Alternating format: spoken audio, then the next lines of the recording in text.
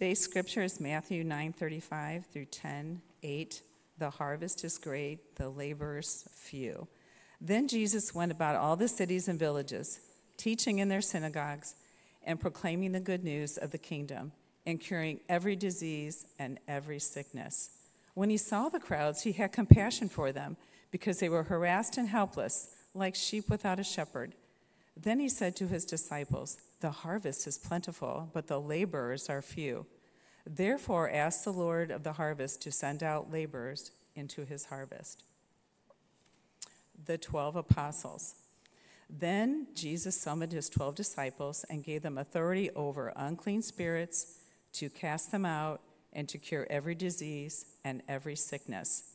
These are the names of the 12 apostles. First, Simon, also known as Peter, and his brother Andrew. James, son of Zebedee, and his brother John. Philip and Bartholomew. Thomas and Matthew the tax collector. James, son of Alphaeus, and Thaddeus. Simon the Canaanian, and Judas Iscariot, the one who betrayed him. The mission of the 12. These 12 Jesus sent out with the following instructions. Go nowhere among the Gentiles and enter no town of the Samaritans, but go rather to the lost sheep of the house of Israel. As you go, proclaim the good news. The kingdom of heaven has come near.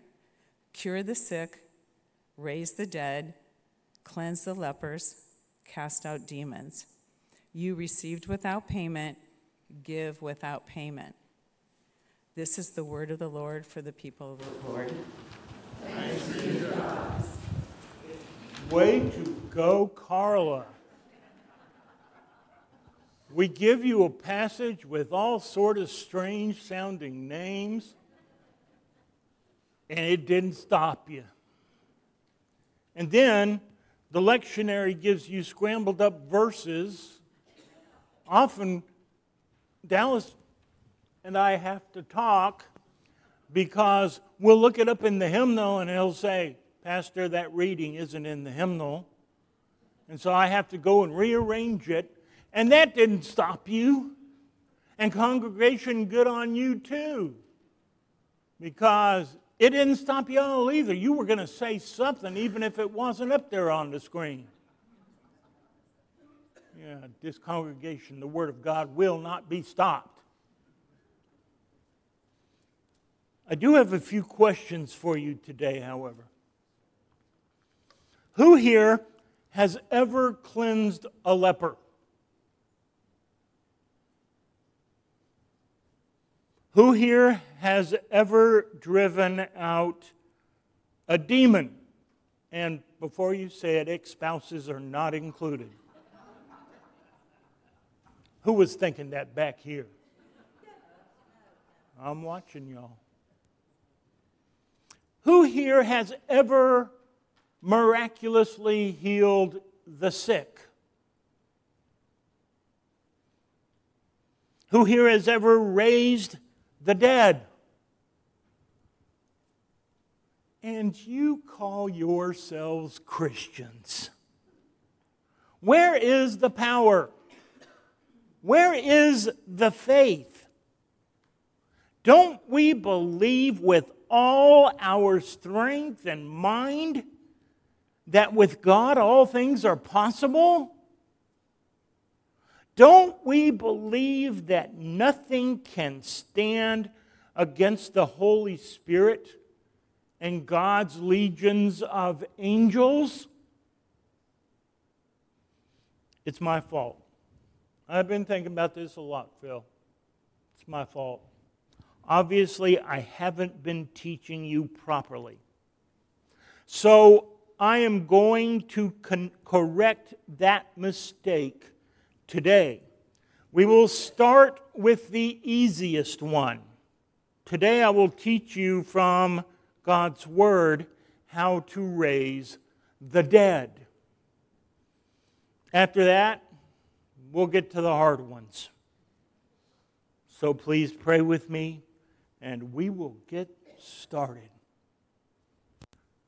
Lord, we thank you for your presence with us on this Father's Day. We are grateful for the opportunity to open your word, to glorify your name, to sing your praises, and to pray from our hearts with our hearts. Grant us this word for today. May it be your word. In Jesus' name we pray. Amen. I love stories from England because they use cool words like vicar and parson. You know, here in the United States, reverend, minister, preacher. I get called preacher a lot as if that's the only thing I do. But vicar, that's pretty cool. Parson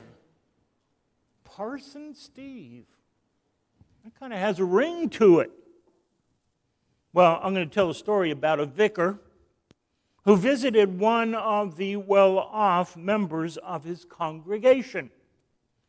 Now, you need to know that it was winter and it was bitterly cold outside. The vicar was well wrapped up in a heavy coat. The men chatted for a while, and then the vicar told the man that he wished to talk to him in private and said it was confidential and asked if they could go outside to speak.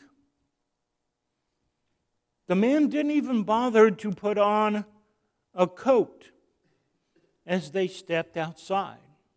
After all, what could the vicar want from him that would take so long? But the vicar, cozy in his heavy overcoat, began talking about something or other until his host was literally shivering with cold.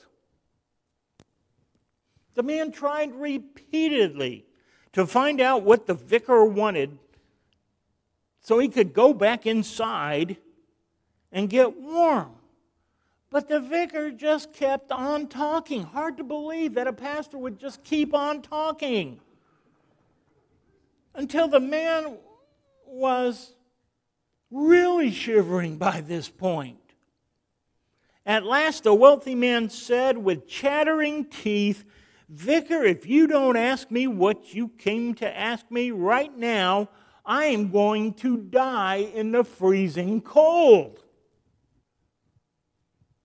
"Sir," the vicar said, "there is a family. The father has been laid off. I need money enough from you to supply fuel to get them through this cold winter." Well, immediately the rich man picked a roll of notes from his wallet and handed it to the vicar. And then the man said, "Vicar, now I know why you left me standing so long out here in the cold. You know that never in my comfortable life have I been really cold. Now that I have experienced this misery for myself, my heart has opened up to a need of which I was before unaware." I don't know if that story is true or not. I'm assuming it is. It's on the internet. But I do know that there was a time during a South Carolina winter where Sissy and I went without heat every night for a few weeks. Snow was on the ground. The parsonage had those old style heaters where it had a pilot light and you would turn the knob and it would heat the ceramic plates to a glowing red. Y'all remember those? Yeah. Only the house was so drafty that the pilot lights would blow out. And all you were getting was gas flowing into the house. So at night we couldn't trust it. And so we had to leave it off. I kept reporting it to the trustees, but they weren't nearly as good as James and his gang. And it was nearing Christmas, and they had just come out of Thanksgiving, and everyone was busy. Finally, I called a meeting of the trustees at the parsonage, where I left the heat off all day. Parts were ordered, and within 3 days, we had a safe way to heat our house. Sometimes you just have to see things for yourself. When he saw the crowds, Jesus had compassion on them because they were harassed and helpless like sheep without a shepherd.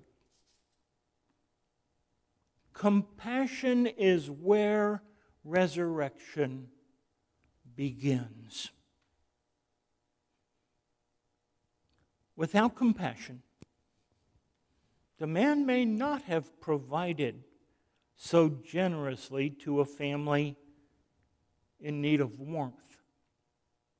Without compassion, feeling what others feel, Sissy and I may have turned into popsicles. Without compassion, Jesus would not have healed. You have to be concerned to reach out that way. You have to care to reach out that way. Without compassion, nothing much, in fact, gets done. With compassion, miracles happen. Hurting families are given new life. Wallets open up to help others in need. With compassion, fishermen get turned into disciple makers. Souls are changed. Selfishness gets turned into generosity. The needy are given help and given care. Is this not resurrection? Can you think of a better description of people both then and now than harassed and helpless, like sheep without a shepherd? The other day I went out to our church's vegetable garden.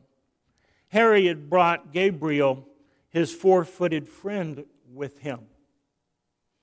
The whole time I played with Gabriel.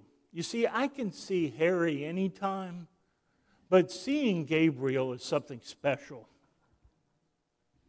And the whole time, Harry, true to his nature, was pulling up weeds and grass out of the flower beds. And I want you to know, I thought about helping Harry. I really did. There's just one problem. I don't know enough to tell a plant from a weed.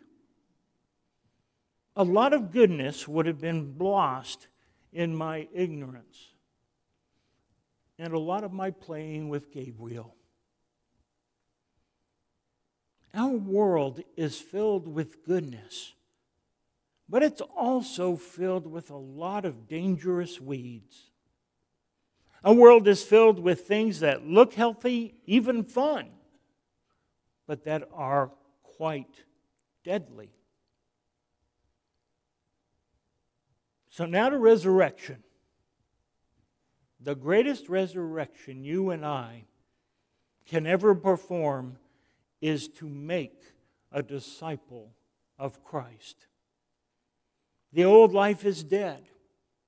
All is made new. Is that not resurrection? Once I was blind, once we were blind, but now we see. We live a whole different way. There's a whole different way of giving ourselves to the world for Jesus Christ. We who have been marked with the cross of Jesus Christ, we have been claimed, we have been gathered in, we have been sent by God's goodness to the world. And even the angels stop what they're doing and rejoice when a sinner repents and proclaims Jesus as Lord and Savior. And it all begins with compassion for the lost, for the searching, for the rejected, putting ourselves in their shoes. Look around this week. Look at people with fresh eyes and ask yourself, what is it like to be them? What do they feel? What do they experience? What are their lives like? Nora, are you out of school yet? I want you to take notes. Maybe, if you're real nice, your dad will help you. I want you to look at 3 people this week, and I want you to write down what you think their lives are like.